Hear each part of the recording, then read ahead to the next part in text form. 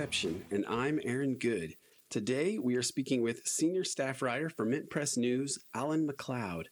After completing his PhD in 2017, he published two books, Bad News from Venezuela, 20 Years of Fake News and Misreporting, and Propaganda in the Information Age, Still Manufacturing Consent.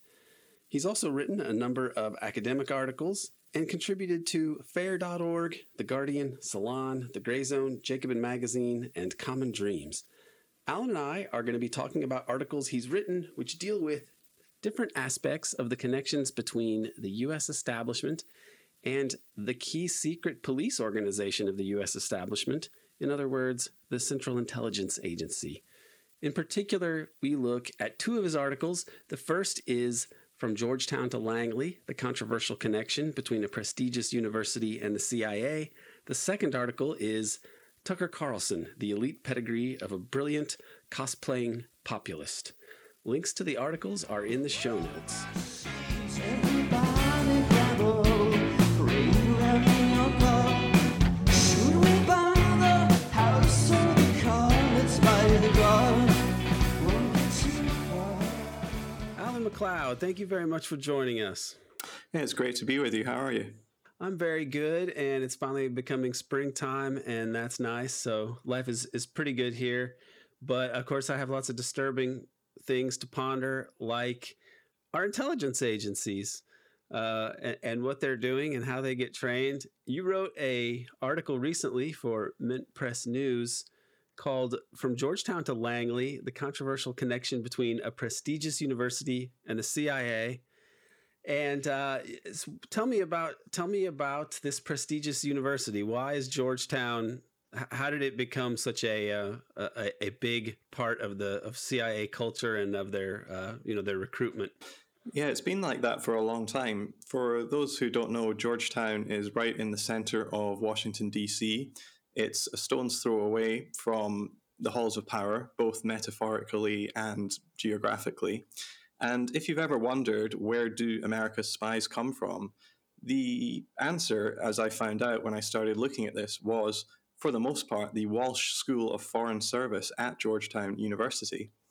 If you go to the Walsh School's website, you'll read that the number one employer for graduates is the U.S. government, and the number one department is the CIA. They've also got many people in the State Department and the Army and the Navy and the NSA as well. And it's also the number one pool of recruits for the CIA as well. So Georgetown has consistently ranked top of that table for decades now. In fact, if you go back to even people like Richard Nixon, he used to complain that Henry Kissinger, a Georgetown graduate, filled his State Department with the Georgetown set. And that's really continued for many decades to this day. I found as well in this article that there were at least 25 former CIA agents or analysts working at the Walsh School of Foreign Service as academics, which is a pretty high number considering that the school isn't all that big. In the last academic year, 377 people graduated from there. So considering that, I really see the Walsh School, which openly talks about itself as basically CIAU. It's a spy factory where people who want to go into that world will be introduced. They even boast on their website that they have one-on-one meetings with CIA agents for people who are interested in it. That's really the point of this. It's a place where the old guard of the CIA go to train the new guard. And in fact, the whole time you're there, you're essentially being vetted by these academics to see if you would be suitable to join the next generation of the national security state. Yeah, this is. I've known of Georgetown and as the location, not just the university, but the location as being like one of the centers, especially of the old, Eastern establishment transplanted to Washington, in particular. When I was growing up in the '80s, everybody had Georgetown shirts. I think I even had one. They somehow became a something that was popular among kids. Which I never thought of as like being especially weird until now. And now I wonder about that. So they end up getting the people that go there, they go for a degree in security studies, right? That's just designed to have people that are going to work in the national security state. I mean, if they don't, what do you think these courses consist of? I mean, I took international relations, and I did take a course in security studies, or was it called security studies? It was something like that in international relations, like a sort of mini area of international relations. And the professor was odd. And, I mean, a nice enough guy, but he had some, a hawkish kind of, but seemingly mainstream, just the way that Americans can like accept American imperialism, which is kind of crazy when you think about it, but then seem normal. It was something like that. What do you think that they're training these people to do here? I mean, they don't have schools on assassination and drug running, but how do you think that these courses prepare them for working for the national security state? Well, I guess they teach you the worldview, or introduce you to the worldview that you have to have if you want to be a Mandarin in the US government, whether that's low down or high up. So in addition to security studies, most people take an outside course, or a minor, I think you call it in the US, in a particular area, and they offer area-specific degrees, including Arab or Asian or Latin American or Eurasian and Eastern European studies as well. Many of them learn a foreign language while they're there, whether it's Russian or Arabic or Farsi or Spanish, basically any of the languages of the United States' enemies as well. So really, they're preparing people both ideologically and practically to join the lower rungs of the Foreign Service, or governments, government agencies in general, whether that's the CIA or the NSA or the State Department or the Diplomatic Corps or whatever it is. But really, I think that's really the point of Georgetown, which, as you said, is a very popular university. I think it was because they were really fantastic at sports in the 80s and 90s. I don't know if you're a big NBA fan, but so many of the great NBA players came from Georgetown, like Patrick Ewing, Alonzo Mourning, Allen Iverson. So they just had stars pouring out of there. Plus the fact that it's right in central DC, I think gives it a lot of, a lot of prestige there. So yeah, I guess I would say that basically for decades and decades now, Georgetown has served as a place where a sort of safe bet for people who would like to get into the Foreign Service or the government in general. And the government has generally found that the recruits do very well. And so they consistently rank either first or close to first in pretty much every department of the United States national security state. Yeah, it's there's George Washington also, an American university. Yeah. In DC, are there any other? Am I missing any of the big universities in there? I think those are the. George Washington is another one, which is absolutely full of spooks for sure. Yeah, but DC is filled with little colleges as well, but maybe not on the same level as Georgetown. Yeah, because American University also, they had. They were notorious for, that's in DC, they were notorious for, sort of, I mean, they probably should be more notorious for it, but they were a stockpile for a whole lot of the chemical weapons that were being made for use in World War I.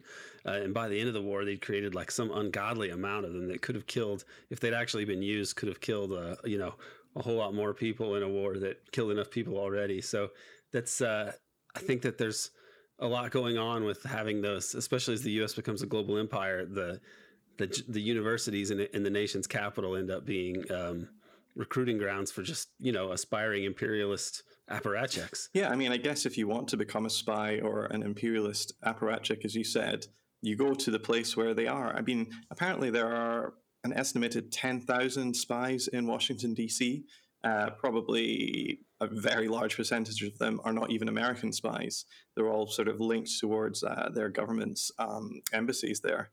But I guess in the 60s and 70s, the famous thing about the US government that it was male, pale, and Yale. But that's changed a little bit over the past few decades. And now it seems that it's mostly lawyers and Hoyas, meaning that Georgetown is where you want to be if you want to get up in the world. And in fact, CIA directors and secretaries of defense say as much.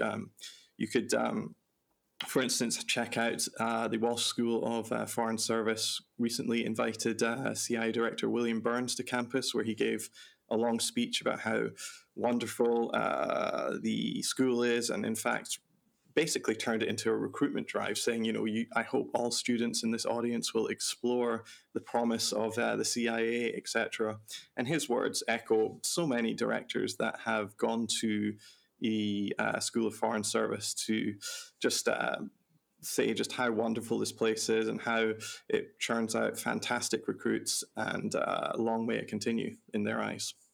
Yeah, I actually took the Foreign Service exam, the written one, and I passed the written one many years ago. And then I went to Chicago to do the interview thing. And thank God I did not make it past that part. And I felt that the people there were way more like they had been preparing for this in a particular way. And I found them to be kind of, corporate and obnoxious, the other people that I was around there. And it was weird, and I didn't think about it very much. I sort of put it out of my mind and went and did other things. But then the more I learned about the U.S. government, the more that experience seemed so strange. And I think that Georgetown, the way that Georgetown is described in your piece, it makes me think of turning out people with that kind of mentality and attitude that I met there and found very off-putting. But I guess you get these professors though that have really, they all are true believers. You point out one of them, Douglas London, who's was CIA counterterrorism chief, and now he's teaching people. What's the significance of having a guy like that as a professor, you think? Well, I think it sends a message to everyone in the world who's actually looking at this. Now, we're signaling out Douglas London, but we could really talk about any of the 25 people I profiled in there. London spent 34 years at the CIA, where, as you said, he was the counterterrorism chief for South and Southwest Asia, which basically means the Middle East. And he was doing this in the 2000s. So really, when you think about what America and the CIA in particular was doing in the Middle East in the 2000s, in countries like Afghanistan or Iraq or Syria, the sorts of things he would have been overseeing just, beggar belief. We're talking about things like the Abu Ghraib prison or the bombings of villages in so many countries around the world. These sorts of people, as you said, they have to be very corporate, very cold, very calculated. Some people might even say it's totally sociopathic, the sorts of tendencies you have to do to really rise up in these sorts of organizations like the CIA. And ultimately, my piece was basically suggesting that these people don't really belong in academia. In fact, a lot of them probably belong on trial somewhere for their many, many crimes. Right. This is something that I wrote. This was sort of the heart of my dissertation and book, is that there's this lawlessness of U.S. foreign policy that is so widespread and unquestioned by its practitioners that it's kind of frightening. It's frightening that you create institutions that are supposed to have some sort of reputation for churning out, being institutions vested with some integrity, honor and so on. But if they're churning out people to go into foreign policy where it's deception and criminality constantly. We've signed treaties, the UN Charter, that says you're not supposed to be aggressive or threaten aggression towards other countries. And that's not just international law, because the U.S. Constitution says all ratified treaties are the supreme law of the land. So it actually violates the Constitution when they break the law. Kissinger said himself, the illegal we could do immediately, the unconstitutional takes a little longer. So you have high officials who are occasionally candid about, we break whatever laws we want. But, what kind of impact does it have on these students when this is the mentality? And that must be something that starts to come across at that level. Or thinking in that way. This is maybe something that would be better to ask maybe a graduate who's been through the whole thing, because you didn't go through it, that we know of. I'm assuming you're not a sleeper Georgetown No.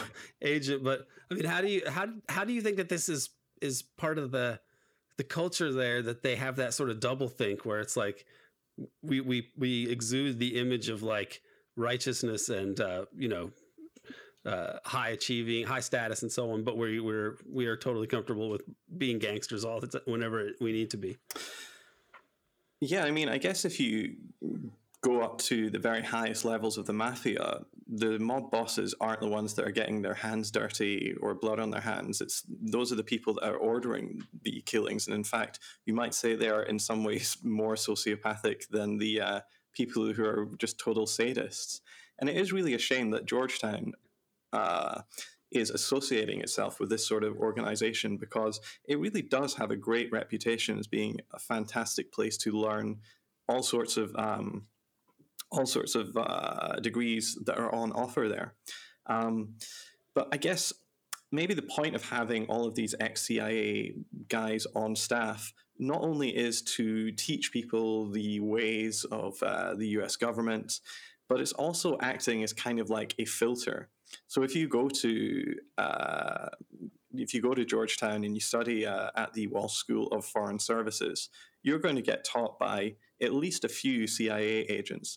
And I guess it's kind of like a filter. If they're telling you that the United States pretty much can do no wrong and the US is a truly exceptional and benevolent empire, a shining city on the hill, if you start questioning that in public, if you start writing something in essays that goes completely against that, if you start challenging that narrative, I feel like it's going to kind of filter you out of the system, because the minute you ask for a reference from these ex-CIA guys, if you want to get in the US government, they're going to either say absolutely not, or they're going to have a word with whoever's making that decision in the government. And in fact, I'm sure that must be what's going on. I mean, if you come from the School of Foreign Services and you're applying for a job in the CIA, the guys who are going to make that call are, of course, going to talk to their former colleagues who are now on staff. And so I think that's really part of the issue here. And I mean, I guess I got into looking at Georgetown because I wrote an earlier article about a very similar institution in London, which is the War Studies Department of King's College London, which produces an ungodly amount of the UK's top spies from MI5 and MI6. And also, very interestingly, it produces just an astonishing amount of the world's top journalists as well. And that's actually something that's sort of mirrored with the School of Foreign Services in Georgetown as well. Quite a lot of big journalists also went there, which again, I think that is kind of problematic if they're getting fed this kind of worldview, and then as journalists, their whole point of journalism is to try to challenge power and try to shine a light up towards power to speak truth to it. But that's really not what's going on at all right now.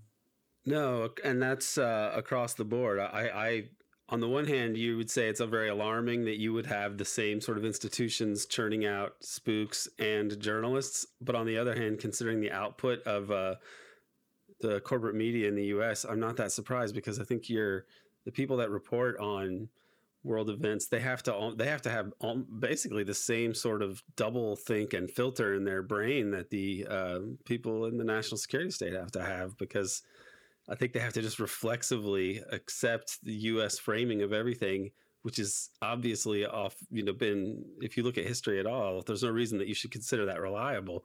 You could probably use it as a way to arrive at the truth by thinking that it's automatically lying, that it's automatically false. It's a good starting point that whatever the U.S. is saying is probably not true.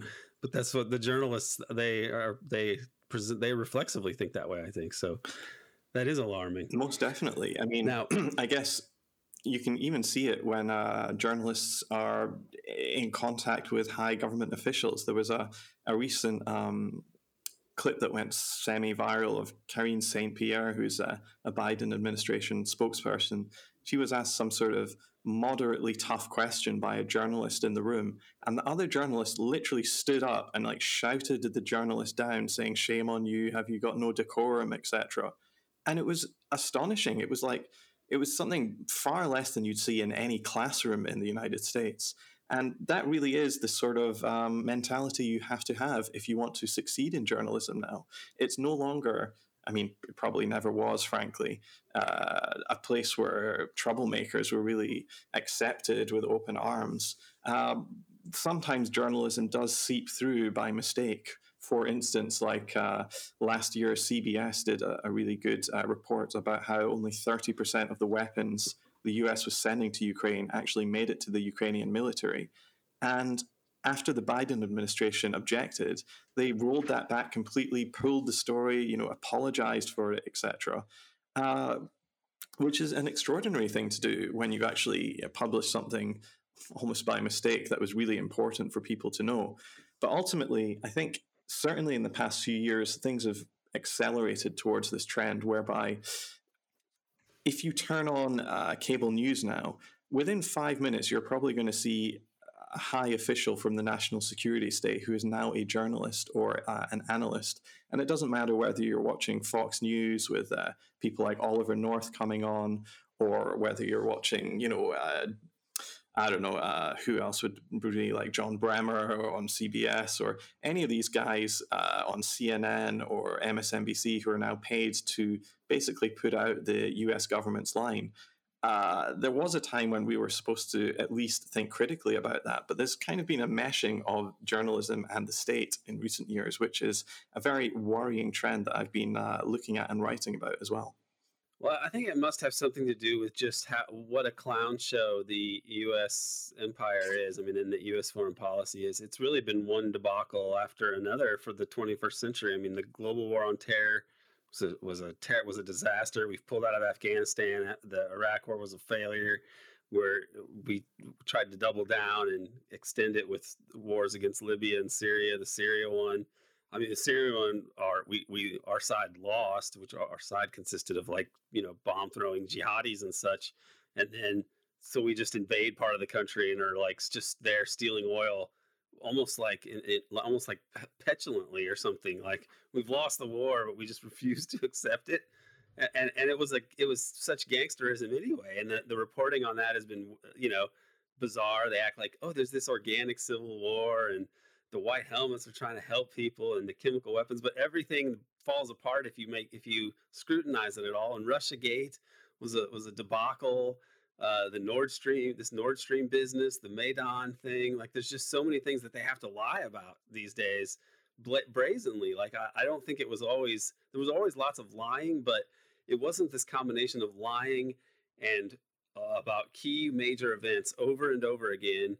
And then the bigger real world events as they're playing out are going disastrously as well. Like Syria and Ukraine didn't go the way the U.S. wanted. I mean, I'm thinking that the media is getting worse just because the empire is getting worse. And so they can't ever say that it's going as badly as it is. So it's just they're declining in tandem, and it's a little scary. Sure, and they've also appointed themselves now the chief arbiters of truth and falsehoods, haven't they, with this whole disinformation panels and fact-checking, etc. But so often these fact-checkers get the basic facts of their stuff wrong anyway. And we've also seen over the last 6 or 7 years, as this has really been rolled out, these fact-checkers tend to have their own agendas as well, and they'll go very aggressively after anyone who's to the left of Elizabeth Warren, and sometimes also against the Trumpists as well. But they really give a free pass to anyone in the Beltway. So I'm remembering in 2016, the Washington Post was probably one of the worst at this, where they were just constantly attacking Bernie Sanders on anything they could think of. Perhaps the most infamous one was Glenn Kessler, who wrote an article called something like, Bernie Sanders claims his average donation is $27, but the facts prove otherwise. And if you read the article, his big gotcha was that Bernie's average donation was $27.89.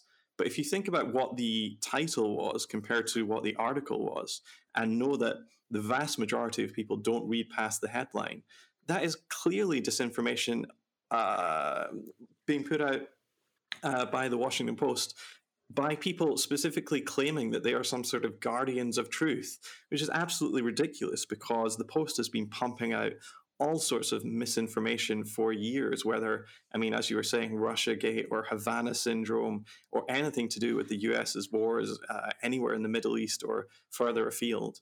And so we've really got this in this situation where the sort of establishment media is now partnering with the national security state in order to try to retake control over the means of communication, which they lost in the 2000s and early 2010s with this big rise of the internet and social media, where people more or less, I mean, it was never like this garden of roses or anything, but there was a sort of, if not a golden era, a bronze era, let's say, where people actually could reach other people with ideas that were out with the mainstream.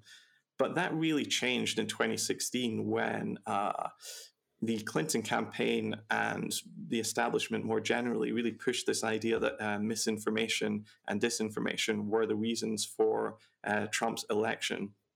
Of course, there was an absolute ton of mis and disinformation on the internet, as always, but they basically claimed that unless Google, Facebook, Reddit, etc., changed their algorithms to promote authoritative content, which basically meant established old media, and tried to sideline what they called marginal content or controversial content, which pretty much meant anyone to the left of, Elizabeth Warren or whatever, then there would be some sort of crazy collapse in society. And what we've seen since then is high-quality alternative media outlets have been completely smashed by the algorithm changes from people like Google and Facebook. So, for instance, Mint Press, where I work, has lost more than 90% of its Google traffic and more than 99.9% of its Facebook traffic. And even outlets that are not as radical, like, for instance, Democracy Now!, they lost 36% of their Google searches overnight, or their traffic overnight. And Mark Zuckerberg even admitted to the Wall Street Journal that he personally was throttling Mother Jones on Facebook, and he was doing that because of their left-wing content. Now, anyone who has looked at Mother Jones in the past, however long you want to say, wouldn't really say that's a radical journal. It's a very milquetoast liberal magazine. And yet, if I mean, they have David Korn there, who, to my mind, is one of the more obviously, like, seems to be fit the profile of a CIA linked journalist. Like that's amazing that they censor Mother Jones. I hadn't even heard that. Yeah, and what I was going to say is, if they're doing that to Mother Jones, can you imagine what they're doing to everybody else? I mean, it's just incredible what's happened. The take back of the internet that's happened over the last 5 or 6 years, and what's particularly worrying is that a lot of people don't even know this is going on. And what I've been reporting on in the last few years is that people don't even know who is making these decisions in these big companies. And it tends to be people who, until a few months previously, were knee-deep in organizations like the FBI, the NSA, and the CIA. Right. Those are a couple of other articles that you've written, and we're going to link to all these in the show notes. But you have an article on Google and how this is from July of 2022, and it says Google's ranks are national security search engine. Google's ranks are filled with CIA agents, and I mean, this is pretty astounding. They've hired dozens of people from the CIA in recent years. Google has. We can start with Google, but I mean, this is how did you guys start to put this story together? Because I mean, I've heard things in the past about it, and you mentioned Google's origins, which you can talk about in a second. But what made you guys start to look into this whole area of Google? Because they are very powerful and very sinister in my estimation. Well, they're a relatively opaque organization. They talk about transparency a lot. But as somebody who was once a sort of media studies academic and then became a journalist, I was very interested in the ideas about algorithms and censorship. And I always wanted to know it basically started from quite an innocent question. Who is actually creating these algorithms? Who is working for Google at the highest levels? I mean, where do they come from? And this wasn't some sort of incredible, skilled piece of journalism. I basically just went on to employment websites such as ZoomInfo and LinkedIn and then just started writing things like Google Trust and Safety in, and seeing who actually was making these decisions to control the internet, to ban people, to decide what people see and what people don't see. And what I found really shocked me. Google is absolutely full to the brim with CIA agents who, until recently, were working in completely unrelated fields in counterinsurgency and the like, and have been parachuted into the upper echelons of Google, and not only into important and influential roles, but specifically into roles which allow those people to have a huge say in what the world sees and what it doesn't see in its Google searches and its news feeds. They're not going into Google to become, product managers or customer sales or into marketing. They're going into the most politically sensitive fields there are, including trust and safety, content moderation, and security. Those are the big three that they're all going into. None of these people have any kind of remotely important qualifications, or they're completely underqualified for these jobs that they're getting into, but they're actually having an enormous say over what the world sees and what the world doesn't see. And 99.9% of people don't even realize this is going on.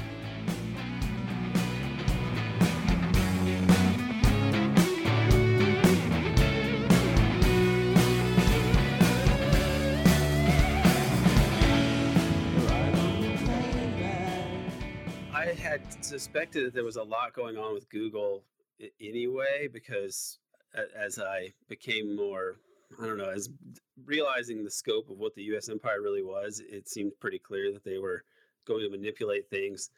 And there was I was interested in the Kennedy assassination, the JFK assassination, and there was this guy who's a professor, and he was just like, he seemed to have some agency thing. They advertised on his blog, and the agency did, and whether that's the algorithm or not, I'm not totally sure, that puts those ads up. But he's a guy who spent way more time working on Kennedy stuff, and he was also this old kind of curmudgeonly dude, not an internet whiz, but the internet always, the Google would always put him, like, all the top results came from this guy. Seems John McAdams, he's dead now, but like, so there were people somewhere along the line, he was getting help with like managing the algorithm so that he always came up first. And I think they've been doing that on some issues. And I even had my own experience with them. This is with YouTube. But I have produced with Abby Martin this interview with Oliver Stone, where he's talking about the Kennedy assassination. And it got tweeted out again by like Roger Waters. And then Oliver Stone, maybe a week later or something, puts it on his Twitter and Facebook, and then immediately YouTube just slaps an adult content warning on it for no reason. I mean, there was nothing in it that would have warranted it, and it basically stopped getting views at that point. But it was, so they will intervene and just censor something for no reason whatsoever, and you have no recourse. So that's YouTube, but it's the same parent company. I mean, this is that's a whole lot of power that these organizations have, and if they're not even really covering their tracks to, like, so we can see how there's a pipeline or a revolving door between the Langley and Google, that should really be alarming to us, considering how big Google is. Yeah, it's so blatant. I mean, as I said, I've not got some sort of secret insider. This is literally just typing in things like Google CIA into LinkedIn, and you will be astonished about the amount of people who come up. Hundreds and hundreds of results coming up, and probably about half of them are real people that you can verify.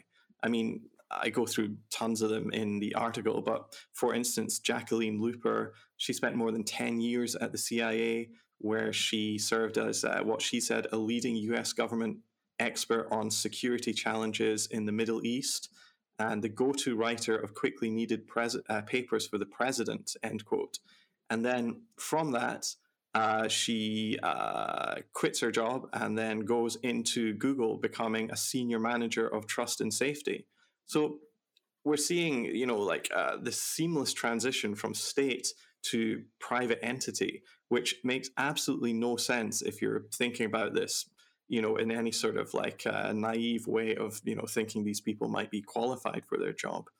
But yeah, ultimately, Google, if you read books like Surveillance Valley by Yasha Levine, or there's a few others out there that really track Google's history, you'll know that really from its creation, Google was actually midwifed by the CIA. In fact, Sergey Brin, who started Google, his PhD at Stanford University was actually overseen and bankrolled by both the CIA and NSA, according to an investigation by journalist Nafiz Ahmed. Senior U.S. intelligence operatives were actually overseeing the very early days of Google in the pre-launch phase, and they basically held Brin's hand throughout the operation. And in fact, until 2005, the CIA actually had shares in Google, which it sold in the end. And regardless, even to this day, Google continues to be, a big contractor for the U.S. military, which people probably don't know. They tend to think of military contractors as groups like Boeing or Lockheed Martin. But in today's digitized world, the military and the national security state needs an awful lot of help with the technical side and the digital side as well. And Google and Amazon and other companies have stepped in to feed at the trough of the national security state as well. Yeah, it would be very interesting to know more about the history of Google and the people that, I mean, that as you point out, we can trace this back to some of the things like the CIA funding the education of somebody like Sergey Brin. But it goes, if I don't know how much you've studied this sort of clandestine history of the United States, but back in the 80s and 90s, there was that Promise case. And this journalist was murdered named Danny Cosolaro, who was kind of an odd guy, and he had a strange view of the world, very, very conspiratorial in terms of like a compact but very sinister conspiracy that he thought he was unraveling. But at the heart of it was software that was stolen by the government. And that was pretty well documented, and there were court cases over this, and the government seems guilty as hell. And the problem was that the guy was suing the Justice Department, which controls the justice process such as it is. So, this is like the problem with state crimes in the US is that like the state investigates the state crime and then exonerates itself. But this software, like it was intertwined with people that were involved in Iran-Contra, involved in some of these drug trafficking scandals going back to the 70s or earlier. I mean, it was all intertwined with national security, the dark side of national security. And so to me, it's always been a mystery as to why this guy was killed, precisely because he was investigating so many overlapping scandals, like BCCI on top of it was a part of this, and all these other issues. But to my mind, maybe part of what made the Promise case so explosive is that they've been really obsessed with this kind of technology, this sort of surveillance and social control technology. I mean, they had all this crazy surveillance that Al McCoy has written about in Vietnam on the trail of Ho Chi Minh, the Ho Chi Minh Trail, right, where they tried to like gauge how much like urine is detected in the air, and they had all these wild ideas of like how they could surveil everything. So this is like a pipe dream for them, and I think with Google, it's kind of coming to fruition. I mean, have you looked more into the history of the way that they've tried to develop these programs and and how Google represents that, or how much importance do you think they place on this? Yeah, I'm not really sure. It depends what company you're really talking about. I think with Google, it seems pretty clear that was really very closely linked to the CIA from pretty much day one. In fact, the CIA has a whole venture capitalist arm, which a lot of people don't know about, called In-Q-Tel. And the point of In-Q-Tel is to find businesses that usually startups, especially in tech, but also in other fields like biological sciences, etc. And the whole point of In-Q-Tel is to work with companies to try to nurture them and help them create cutting-edge technology, which will give the United States and its allies a leg up over its enemies like Russia or China. In-Q-Tel has invested across a huge swath of Silicon Valley, And it's really a mark of approval for other investors. So if In-Q-Tel has invested in you, it tends to mean that every dollar they've put in, you get $14 from other sources, because other investors see this and think, okay, this is probably a winning pitch. So yeah, the state really does have a big hand in driving forward technology. And of course, they're going to try and shape and direct these companies towards things that they're more interested in, like surveillance. On the other hand, there's plenty of other big social media companies that start up completely independently. But at some point, you get to the point where you are so big and so influential that you can't help but catch the eye of the US government. One example of this, I think, would be Facebook, where at some point the US government realized that this was now probably the leading media source, not only in the United States, but around the world. And so in 2018, we saw Mark Zuckerberg hauled before the Senate and hauled before Congress and grilled to within an inch of his life. There were politicians across the aisles in Washington talking about breaking up Facebook, or even jailing Zuckerberg for his promotion of mis and disinformation. And only a few weeks after this happened, Facebook announces that it had basically given away the control, or at least partial control, of its newsfeed algorithms to the Atlantic Council. It was going to be working with them. Now, who are the Atlantic Council? Well, they're a think tank that is NATO in all but name. They are funded by NATO, they are staffed by NATO officers, and they write all sorts of papers about how NATO can move forward in the near future. So it's basically the brains of NATO. What that means is that since Facebook has 3 billion people all around the world using this technology, that means that this is like one or two mini steps removed from government censorship over the means of communication, but on an absolutely global level. And it's not just an American problem. This is going on whether you live in Bahrain, Burundi, Botswana, or Belgium. You're all having the same thing going on, whereby US government officials and NATO officials are having a say in what you see and what you don't see in your newsfeed. And that is an astonishing amount of power for organizations and governments to have. Yes, and regarding Facebook, have you ever heard of the LifeLog project? No, I haven't. This was it was DARPA. Okay, if you're familiar with DARPA, Yeah.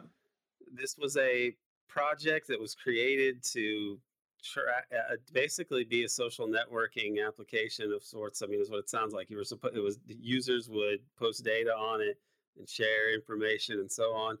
And it was they'd been working on this for a number of years, and then it was announced as canceled on the same day that Facebook launched. So I've never spent a whole lot of time looking into that, and yet understanding the way that these people think, or having tried to understand this, to me that seems very fortuitous. It seems like exactly the kind of thing that these people would come up with. But if they were going to do something like this, they would want it not to seem as though it was as though it was the CIA or or the Pentagon. They would want to, create a cutout. So it may be that Facebook has just been from day one, working in that way. I can't. That's only a suspicion, but that's such a bizarre coincidence that this LifeLog project, which is disturbing, if you just even the name alone, DARPA, and its LifeLog project, that you can, you want to log your life with a DARPA project. That just seems so obviously some sort of surveillance thing, and there we are. So, wow, I had not heard of that before. No, that's very interesting. Very, very weird, and I don't know. I haven't looked. I should do a little more research on it and see if anything else has come out about it. But I bet it has not. So I don't know if anybody's ever FOIA'd that or not. But you do have more on Facebook. And I mean, this is you're up an article, Meet the ex-CIA agents deciding Facebook's content policy. And some of these guys, I mean, like this Aaron Berman fellow, he is working for, he was CIA and then he quit. So he'd been there for 15 years and then he just goes right into the CIA. I mean, what does somebody like Aaron Berman do at the CIA? Oh, sure. Yeah. Well, if any, I mean, sorry, at yeah. Facebook, we know what the CIA does, but why is he at Facebook? Well, this again, I'm not obsessed with the CIA. It's just we're talking about the articles I've written about the CIA. I write about other stuff as well. But yeah, when it comes to the CIA and Facebook, this came out of me trying to understand who was actually pulling the trigger on the Donald Trump ban across social media. And it turns out it was this guy, Aaron Berman, who ultimately made the decision. Um, Aaron is presented as basically the face of content moderation on Facebook. If you go to fb.com or facebook.com, you'll see that's how, there are videos of him talking about this with journalists. There's one in particular that I embedded, which everybody should check out. This video of him in a lovely purple sweater, sitting in an old warehouse that's been changed with lovely lighting to look really nice. It's probably in Manhattan somewhere. And he's talking about how it's very important to him and he loses sleep all the time about, balancing freedom of speech with protecting people from harmful content. And he talks about how, all of this stuff is extremely important to him. He comes across, I think, as very likable. He also says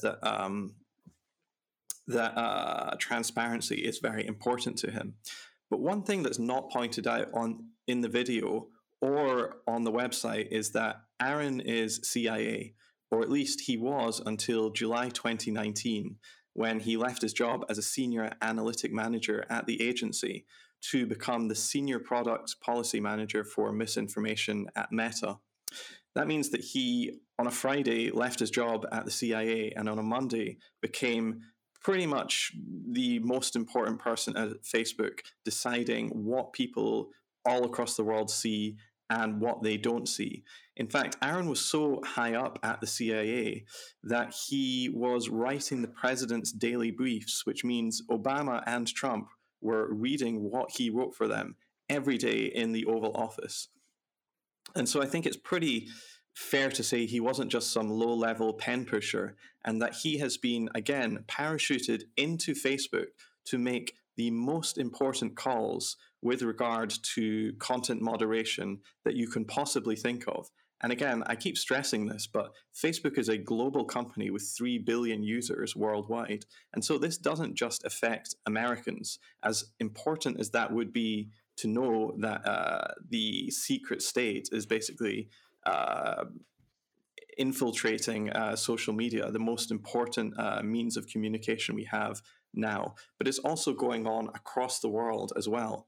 And this isn't just a hypothetical, because if you remember, there was an election in Nicaragua in November 2021, I believe, where the left-wing candidates, the Sandinistas, were going up against the US-backed far-right candidates under the banner of Cristina Chamorro. And a few days before the election there, Facebook decided to ban 93 different accounts related to left-wing TV channels or left-wing personalities in Nicaragua, saying that they were engaged in inauthentic behavior or coordinated activity or suspicious behavior. This basically, in one fell swoop, shut down the entire pro-Sandinista camp in Nicaragua about a week before the election. So this was Facebook clearly trying to swing the election towards the US-backed candidate. Now, that actually didn't happen in the end, but it is extraordinary the sort of influence that Facebook can have and does wield in global South countries when the United States or when their operatives decide that it is important enough to do. And that is really something that we should be worried about, because something I should also mention is that it's not just Aaron Berman. Facebook is absolutely flooded with spooks and spies. I could rattle off a few that I think are particularly notable, if you like. Yes, yeah. This is. Let's hear Sure. this. Okay. This well, is, I've detected Facebook is almost unusable for these reasons for somebody like me. So I'd like to hear more. Well, there's another Berman at Facebook, Deborah Berman. She spent 10 years as a data and intelligence analyst at the CIA. Specifically, she was a Syria specialist. And then she was just recently brought in as a trust and safety product manager for Meta. So again, not in some sort of politically neutral field like sales or marketing or customer service. No, she's in there for trust and safety, the most important division in deciding what people see and what people don't see worldwide. Now, I don't actually know anything specifically about what she did at the agency, but the fact that she was a Syria specialist for the CIA in the 2010s, I mean, you can only guess at what was going on there. I mean, surely she must have had something to do with Operation Timber Sycamore, the biggest CIA operation in the agency's history. If people don't know, I think probably a few people watching this know a bit about Timber Sycamore, but basically the United States tried to train, fund, and raise an entire army to overthrow the Assad administration in Syria. However, it's come out now that many of these people that we called moderate rebels in the nomenclature were actually deeply tied to jihadi groups like Al Qaeda and Al Nusra. In fact, there's that famous email that Jake Sullivan, the National Security Advisor, sent Hillary Clinton in 2012 that WikiLeaks published that said, in Syria, and I quote, Al Qaeda is on our side, end quote. And so somebody who was at very least tangentially related to this entire thing, trying to overthrow the Syrian government in a dirty war, is now deciding what you see and what you don't see when it comes to your media. It is absolutely astonishing. And that's maybe Deborah Berman's not even the best example.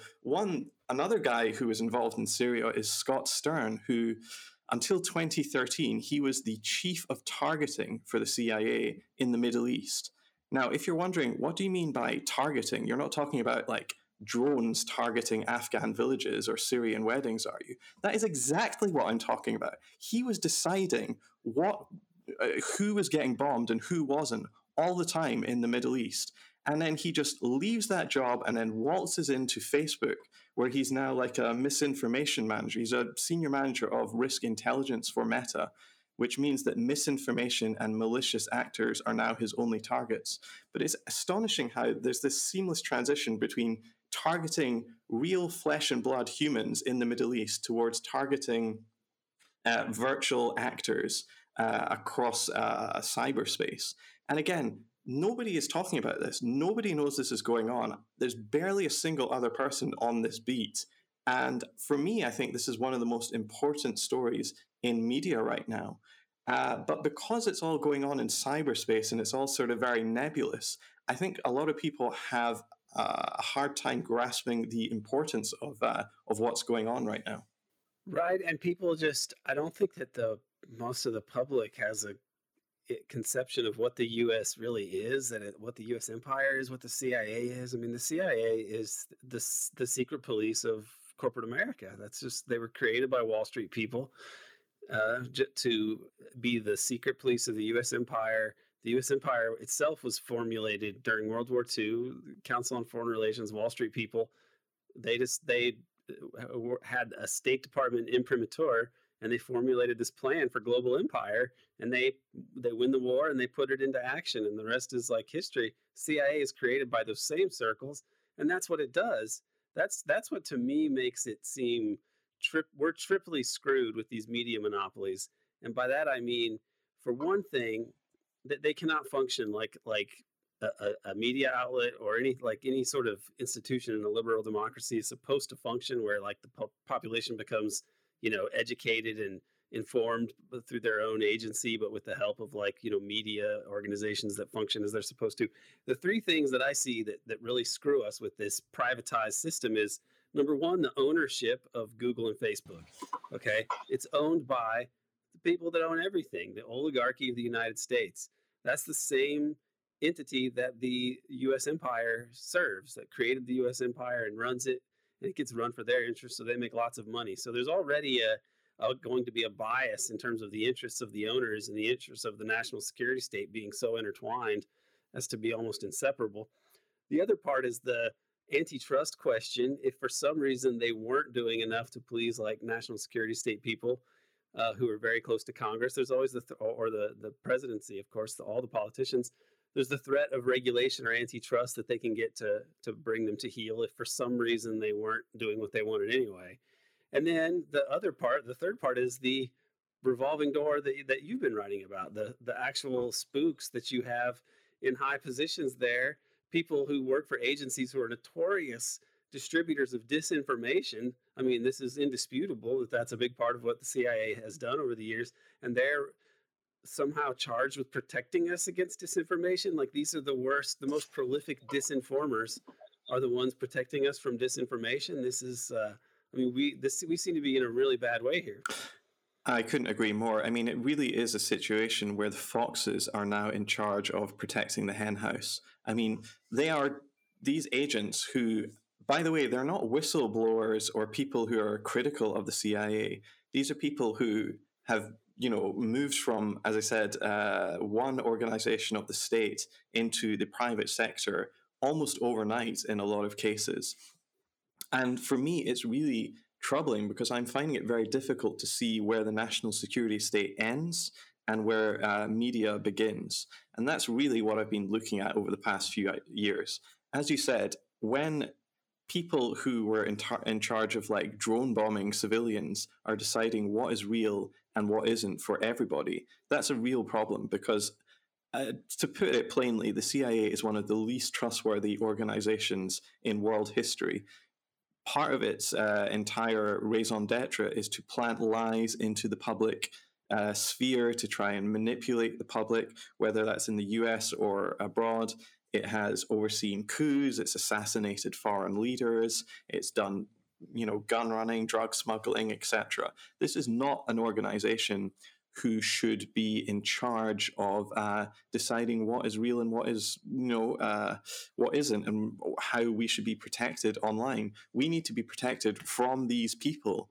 But unfortunately, we've seen this entire state-sponsored operation about state-sponsored operations. These groups have swept in and said, we are all under threat from foreign misinformation emanating from Russia. Let us protect you.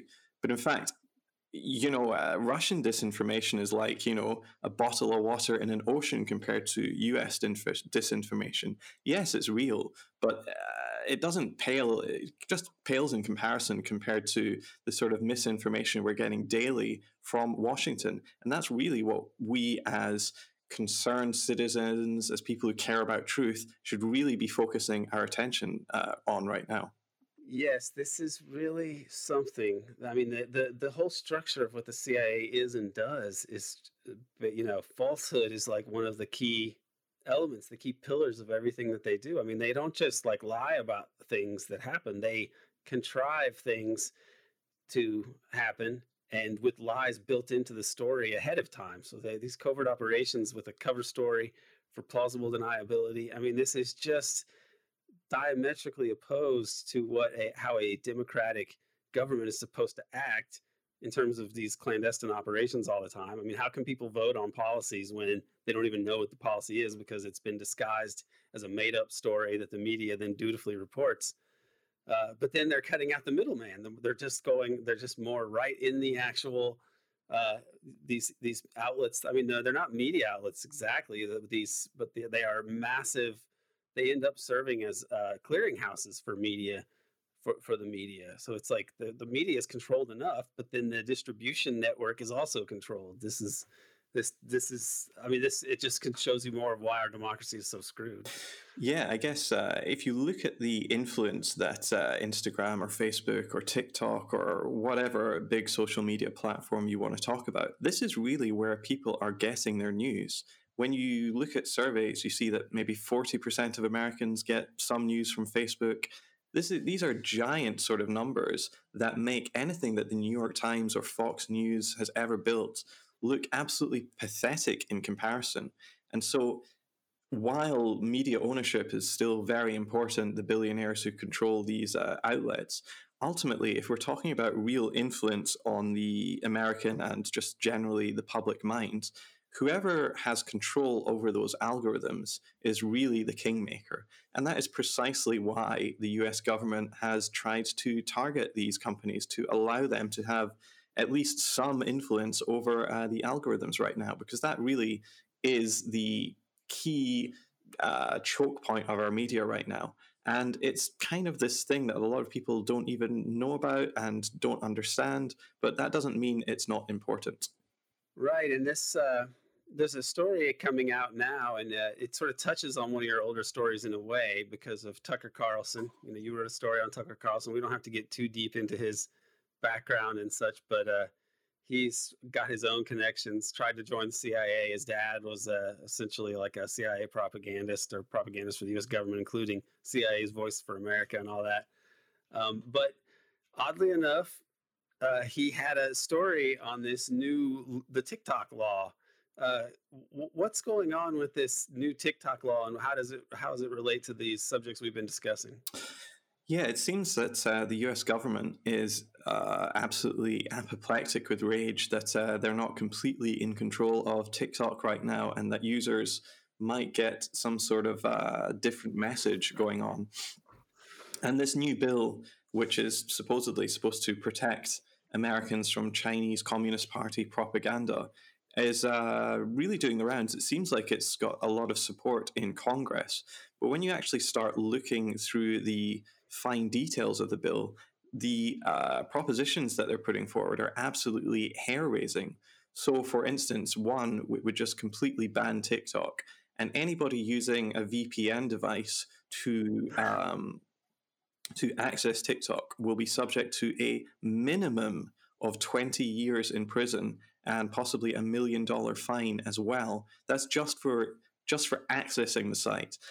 Perhaps most worryingly, as a journalist, though, there are all sorts of provisions in there for basically collaborating with what the US calls adversaries. And it's very nebulous to what that actually means. They're clear who the adversaries are. It's Iran, Venezuela, Cuba, Nicaragua, China.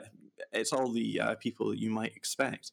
But what working with these people is really unclear. Does it mean giving an interview to a station that is owned by Iran or Venezuela or whom? Or is it writing an article criticizing the United States position on these countries? It's absolutely not clear what's going on. But one thing is clear, that this bill is not really just about TikTok. It is about just a complete and utter crackdown on any sort of critical speech online or offline, frankly. And that is something that I don't think we've really seen in Western history. But as the US empire starts to decline, it seems that it's not going for a managed decline. It might be going for a much more spectacular, controlled one.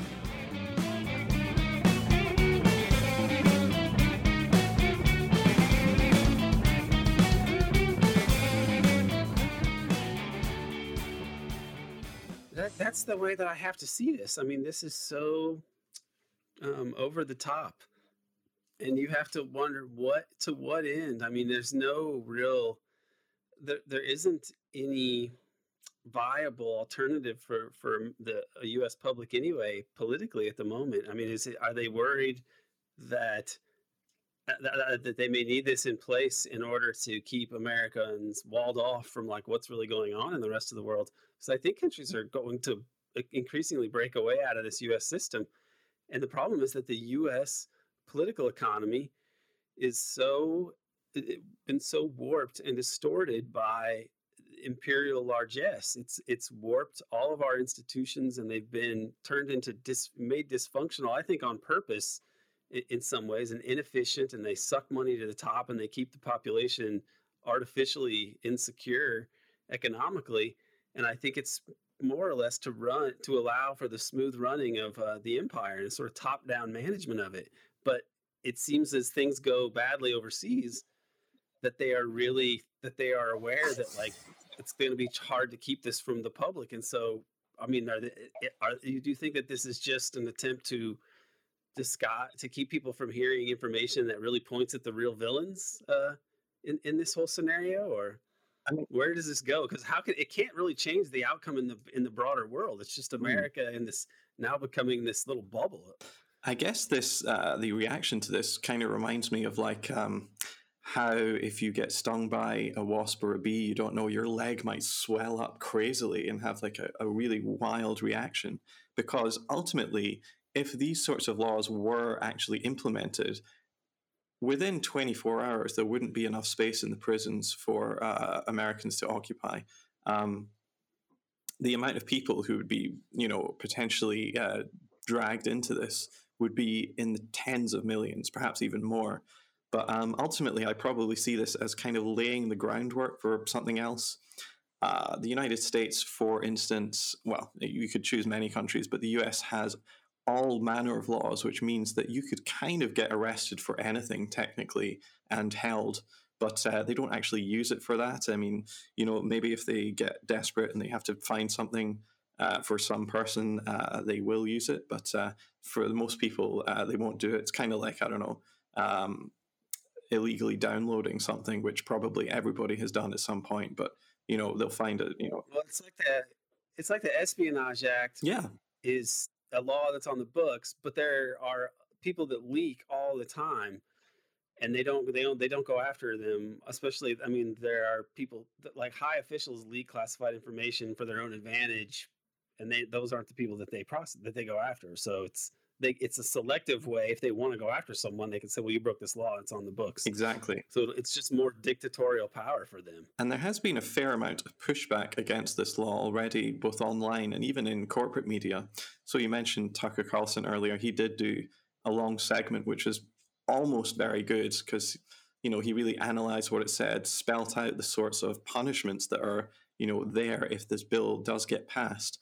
Unfortunately, with so much stuff that Tucker Carlson says, there's an element of goodness to it, and then he ruins it by saying something.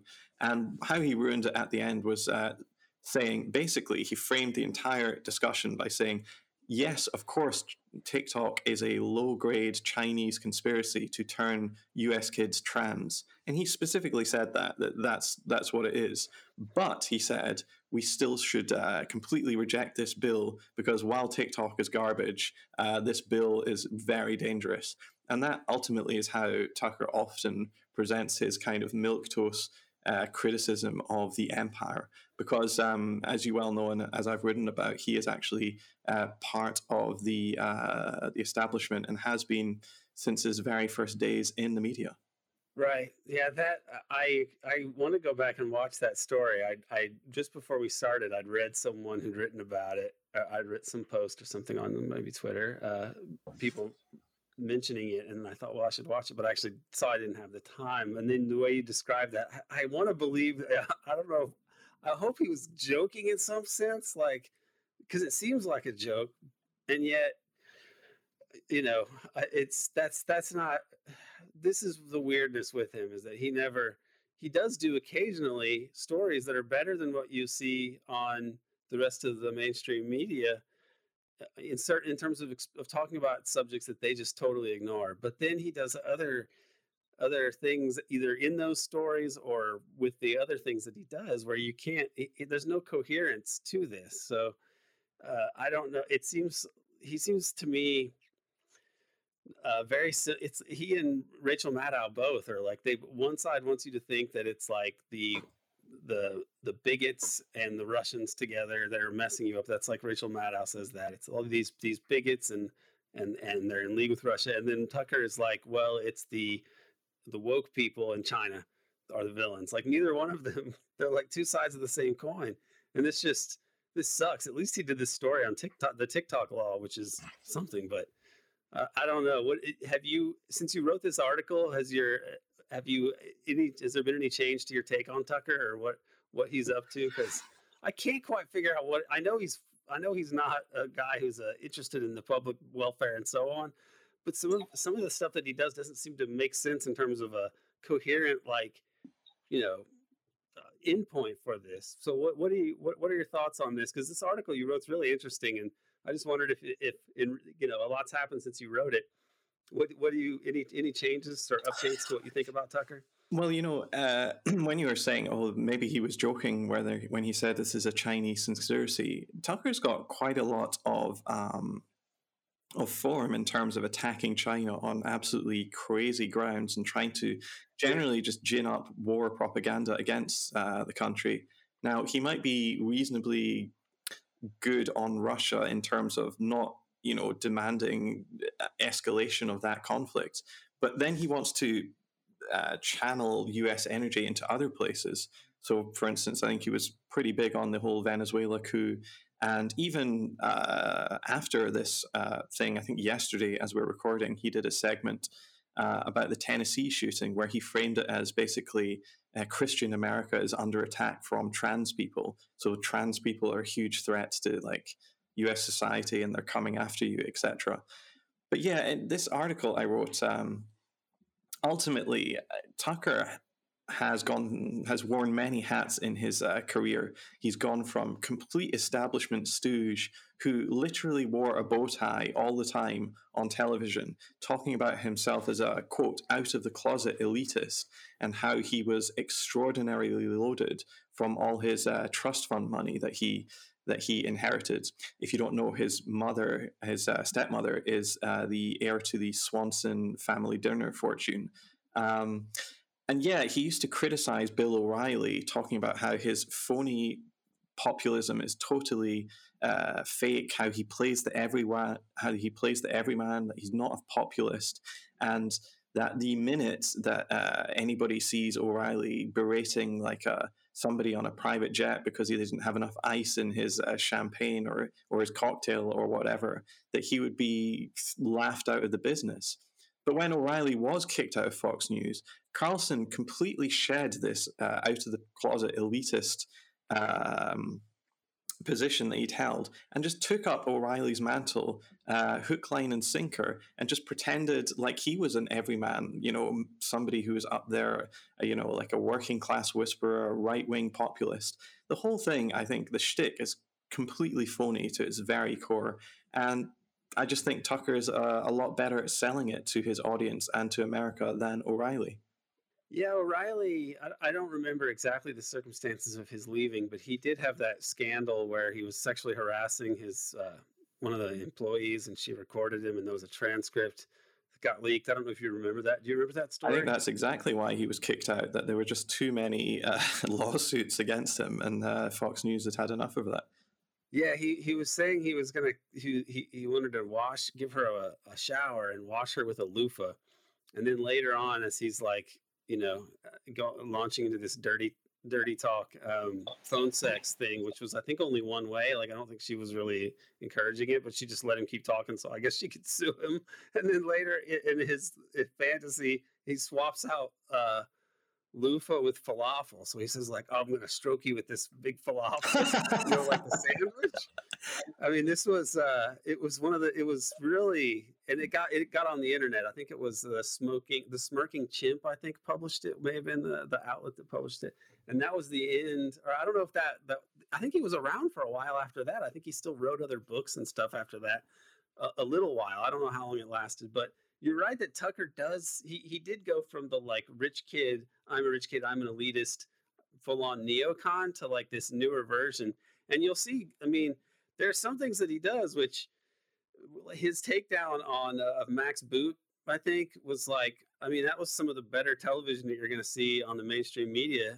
Even though I know he's a very problematic character, I really feel like all those aspects of him that really suck in conjunction with the times that he does do things that the rest of the media doesn't touch.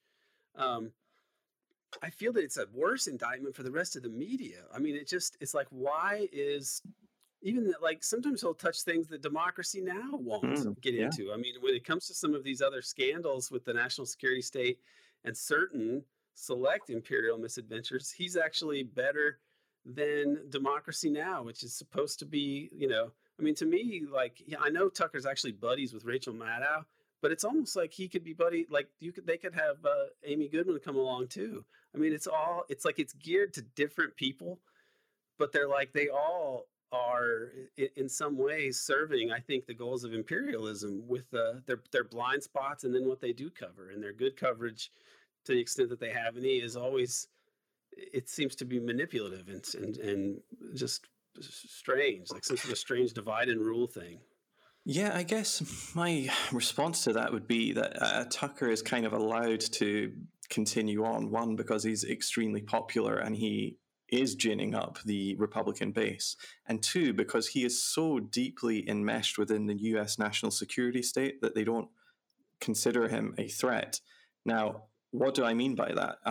As you mentioned before, Tucker Carlson is a blue blood. His father was actually appointed. He was one of Ronald Reagan's closest advisors, and he was appointed to be the head of USAGM, which is the United States Agency for Global Media, which is the government board which oversees Voice of America, Radio Free Asia, Radio Free Europe, Radio Marti, all the US propaganda stations.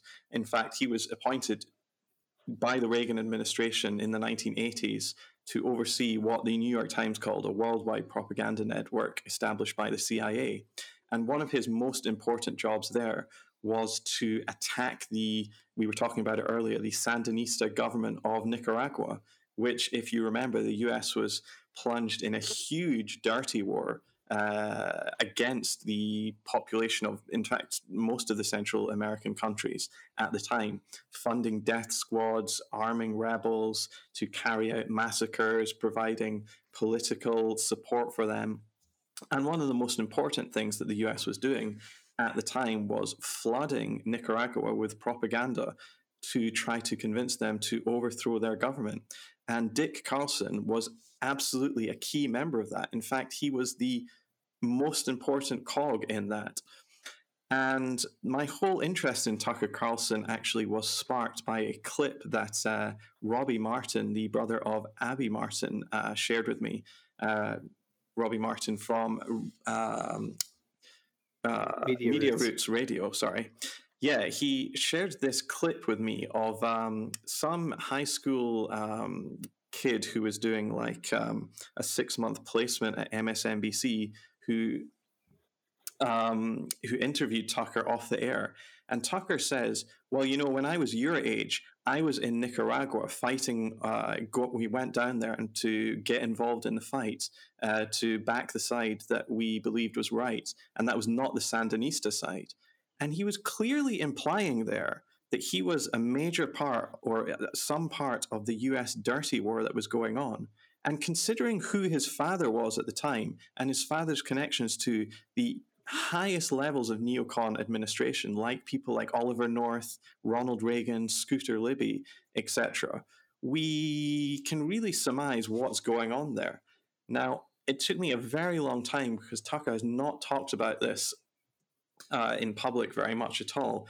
However, on a right-wing podcast in 2017 with Jamie Weinstein, he was asked about it directly, and I'll give you the quote. Weinstein said to him, I don't think many people know that you were actually a freedom fighter who traveled to Central America to fight with the Contras. Could you fill us in on that story? And Tucker was immediately just started laughing and was like, I am not saying that. But he said that, yes, he did go down to Nicaragua. He, quote, wanted to see the war going on and all kinds of hilarity ensued, end quote. And then he just changed the subject. That really piqued my interest, and I began to really look into what I could find. There wasn't much on the internet at all, but I did find 2 articles from Tucker's college newspaper that he was there, which proved that he was there at least 2 times in the 1980s during the dirty war in Nicaragua.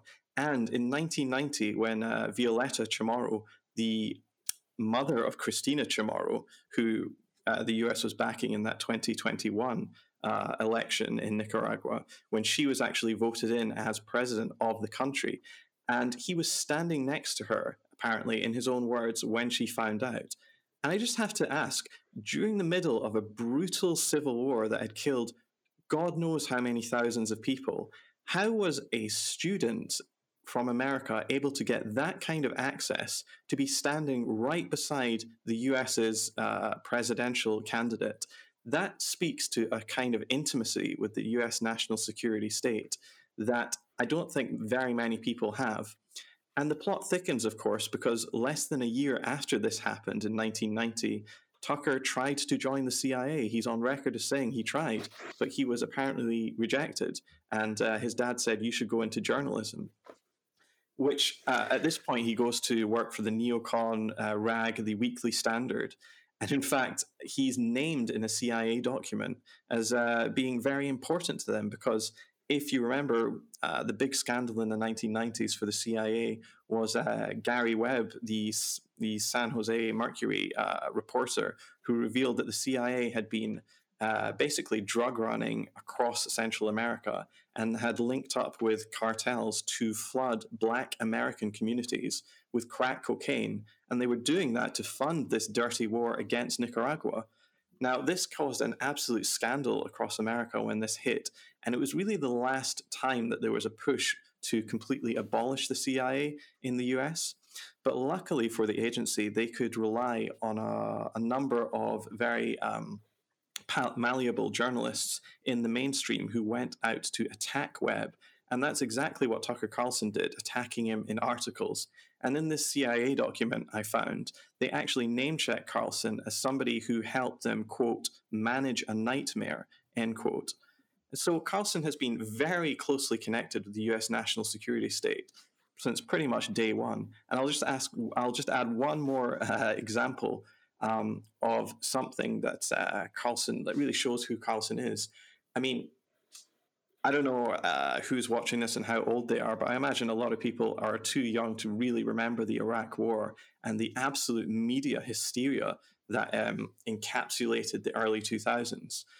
One of the things that really reminds me of just how the propaganda was turned up to 11 was how the US government started enlisting all the biggest movie, TV, and pop stars into their attempts to manufacture public consent for this illegal and immoral war.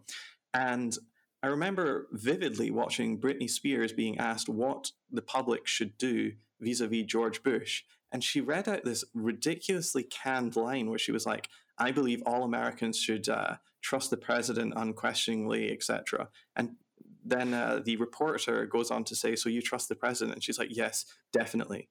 That reporter was CNN's Tucker Carlson, who was involved in some of the most blatant pro-war propaganda imaginable. And now he styles himself as an anti-war hero, a figure who's standing up for the little guy. Give me a break. I just don't believe it. Yeah, the Britney Spears thing, of all the people that they would get to sell a war, I mean, there's no reason to ask Britney Spears about the Iraq War legitimately from a journalism perspective. I mean, that's Oh no, but she was yes, I absolutely do like support the president. pop stars nowadays can never get to Britney's level of fame because there's not that concentrated media ecosystem like MTV, which everybody was watching. Nowadays, everybody's off on their Spotify algorithm listening to weird Turkish techno from 2004 or something. But back then, Britney was like the queen pretty much. And she had a huge sway over particularly young people who were, I think, most likely to oppose the war, perhaps because a lot of them would get drafted if things went really badly. So, yeah, absolutely. It seemed absolutely bizarre to ask this pop star, who's not exactly known for her intellect or her political outlook, to comment on the Iraq War. I feel it must have been a setup, especially when she gave a really weird answer, which sounded like she was reading off a script. Yeah, and I mean it's funny, the business about him in Nicaragua is interesting.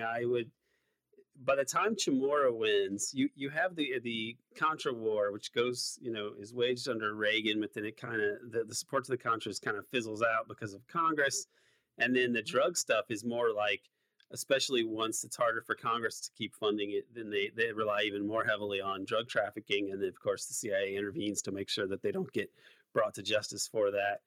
And Webb exposed all of this. The whole media turns on him. So people like Tucker would have piled on him. Even people like at The Nation and I think David Corn was the guy writing at The Nation who kind of poo-pooed this, and then later tried to write stories that he didn't. So he was really screwed across the media spectrum. I'm sure Tucker, what's in your article about what Tucker did was really over the top and horrendous. And by 1990, with Chamorro there, they had really switched for tactics, going from the CIA dirty war to basically National Endowment for Democracy. So it doesn't surprise me that Tucker would have, if his dad was there under Reagan, but then, Bill Casey's National Endowment for Democracy later takes up the cause and they actually do get Ortega out of office through democracy, then I would imagine that doesn't surprise me that Tucker would have been there, because he would have been dialed into that whole milieu. Because even when it was not the Contras anymore, the baby killers and terrorists that were the Contras, I mean, they blew up clinics and schools and everything. It was really disgusting, killed like 30,000 people. And these are poor people. They were attacking the government socialist institutions, which meant schools, all the schools, the clinics, all the things that they couldn't have under Somoza for decades and decades, because he was a U.S. puppet for United Fruit. So then can imagine he was there and would have been, observing some of the, that was the U.S. that was the CIA's or the NED's candidate was Chamorro, and so then Tucker's right there. That's disturbing, but not surprising. They were attacking soft targets as well in their own nomenclature, which meant that they didn't go after the Sandinistas themselves, because, Sandinistas mostly had guns. So what they were doing was mostly like hacking like children in schools, limb from limb, because, they weren't going to fight back, or throwing a bunch of women in a pit and setting them on fire, etc. And their whole point was to try to basically crush any sort of resistance spirit to their will in Nicaragua, to try and terrify people into acquiescing to their rule. But it didn't really work.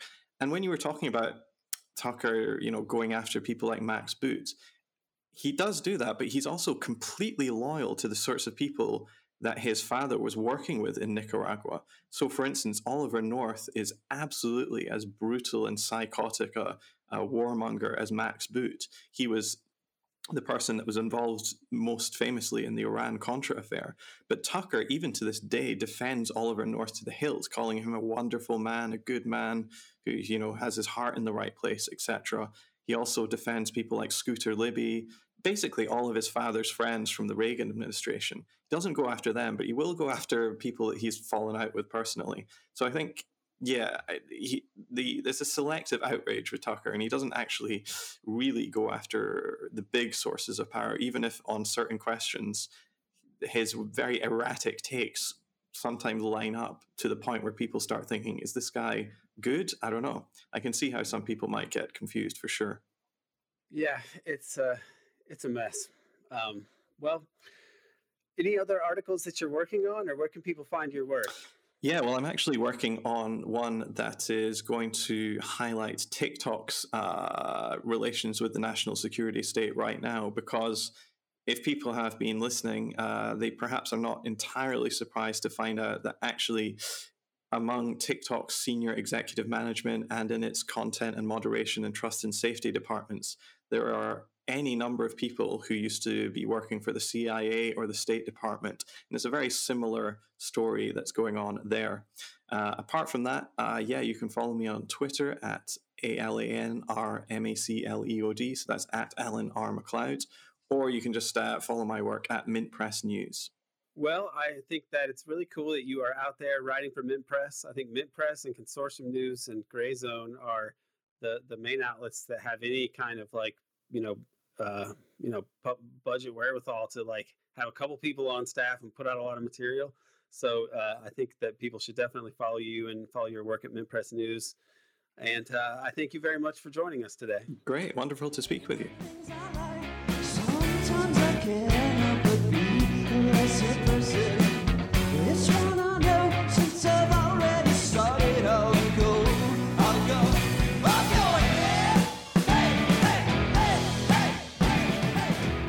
I want to thank Dana Chavaria for producing this episode and Mock Orange for providing the music. Please do check out the show notes for links to Alan MacLeod's articles. Mind the light, friends.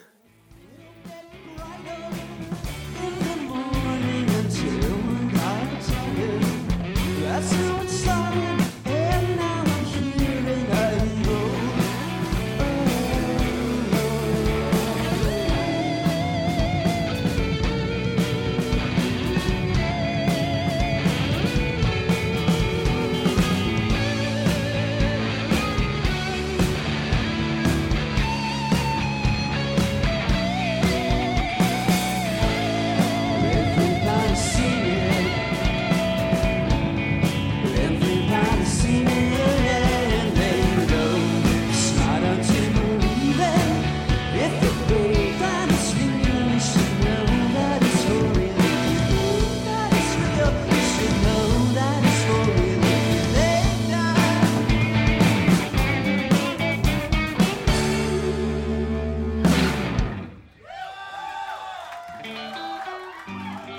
Sweet.